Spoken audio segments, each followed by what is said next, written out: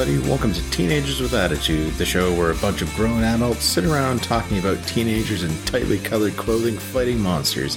And today, we are going to talk about Saban's Power Rangers being no more. That's right. It's done. Gone. Finito. In its place, we welcome Hasbro's Power Rangers. And instead of a bunch of grown adults, you have me, Greg from War and Beast, here to talk about this newest chapter in Power Rangers history. So getting down to it, for those who were not aware, it was announced today that Hasbro has acquired the entertainment brand for Saban, and they have purchased Power Rangers and several other Saban brands, including My Pet Monster and Treehouse Detectives, to name a few, for a total of $522 million in cash and stock. Hasbro, as was mentioned on TWA previously, pursued the master toy license agreement for Power Rangers, paying about $22.25 million back in February. But this is now going to be factored into the overall purchase. So, it doesn't look like they're going to be double paying or anything like that. Today, the Hasbro CEO Brian Goldman spoke of the significant opportunity for Power Rangers to fit into Hasbro's product strategy in a quote alongside the announcement. In it, he said, "Shortly after entering into our licensing agreement, it became clear that now was the time to begin investing in unlocking Power Rangers' full potential. We see significant opportunity for Power Rangers across our entire brand blueprint, including toys and games, consumer products, digital gaming, and entertainment." Now, with this purchase, Haim Saban is not going to be completely out of the picture. He will be remaining on to provide consultation on the brand's development under the wing of Hasbro. But Goldman went on to say that Hasbro's leadership in innovation, storytelling, and brand stewardship make it the perfect company to further develop the global reach and appeal of the Power Rangers property. Now, Hasbro's first plans for Power Rangers products are going to be made available in spring of 2019. Power Rangers also recently received the big screen treatment back in 2017 with the movie. So now it seems like maybe Hasbro is seeing an opportunity here to capitalize on that a bit with the success that they've had with the Transformers brand, with the movies. Maybe they're going to see about trying to reboot the reboot, maybe. Maybe we're going to get the Power Rangers 2 that people have been clamoring for and finally get to see Tommy.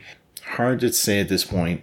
My main reason for wanting to bring this news to you right now is with the podcast War and Beast. I mean, obviously, we've been talking about Hasbro brands for a long time, covering Beast Wars and Beast Machines, and as well having our little news segments talking about the different toys from cons and exclusives and whatnot. So I thought it might be good to get somebody with a bit of experience with Hasbro just to, throw a bit of an opinion in there. Initially, when the announcement was made that Hasbro was going to be getting the master toy license, the idea sort of sat in the back of my head that it might be kind of cool if they got the rights, but then I thought it probably was very, very unlikely that we would see something like that, considering Saban had bought the brand back from Disney for, I think it might have been around $100 million, I want to say. I think it was around there. So the fact that they're selling it off for almost 5 times that amount, I guess, says where they've been able to build it up. Now, mind you, in this Neo Saban era, hasn't been the greatest opinion of a lot of the product that came out. Ninja Steel hasn't been that great. Dino Charge was really one of the exceptions to the rule, I guess you could say, over the course of the past, 4 series that they've had. But with Hasbro taking over, it makes you wonder if they're going to have new direction that they could take it in. Plus, we've also got, there is other Power Rangers product that people have been clamoring for. We've got the Boom Comics that have been doing really well. With that, they've been working in tandem with Hyper RPG for the Hyperforce series that's been on Twitch, which is really well received. I've watched it. I really enjoyed it. So it makes me wonder if the reason that we didn't get any sort of an announcement for season 2 of Hyperforce might have been because of these behind-the-scene negotiations. Nothing could really be set in stone since Hyperforce ended just last week, and they couldn't really divulge anything at that point. With that being said, maybe we'll get a second season now. For now, it's mainly speculative. And of course, with the announcement that Beast Morphers is coming along, it makes you think that probably Saban is going to have a bit more influence on that one than Hasbro per se. But who knows what we'll get after that. It could go in a lot of different directions. We could have crossovers with other Hasbro properties down the line, potentially. Who's to say? But, that's something that we can all speculate on. Personally, I myself, I'd like to see, some sort of a Transformers Power Rangers crossover. I mean, I'm a fan of both. I could enjoy it if they did it right. So, yeah, it's a bit of news that we've had there today. It was breaking early this morning. Go figure, we had just recorded an episode of War and Beast last night. I'm recording this on Tuesday evening. So it would have been nice if maybe they hadn't announced it last night. Then we could have talked about it on War and Beast. But you know what? Now it gets me the chance to actually host an episode of TWA and talk about it a little bit. So I see where you're going with this, Hasbro. Thank you. So yeah, with that being said, if you guys want to comment, I know there's been some comments on TWA Facebook group. We've seen a lot of chatter on Twitter about it. Really interested to see where things go from here. Really hoping that Hasbro can sort of pick up the slack a little bit. Maybe, polish it a little more.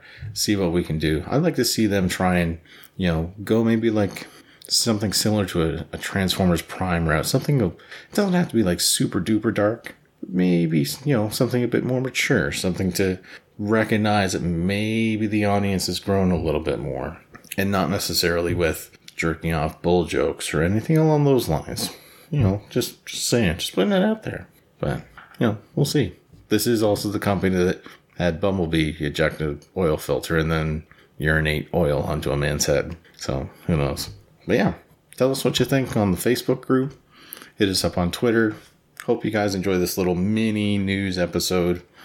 And of course, for all your needs, check out audioentropy.com. Lots of other podcasts there. If you like hearing my voice, check me out on Twitter @GregCMUN. Till then, may the power protect you always.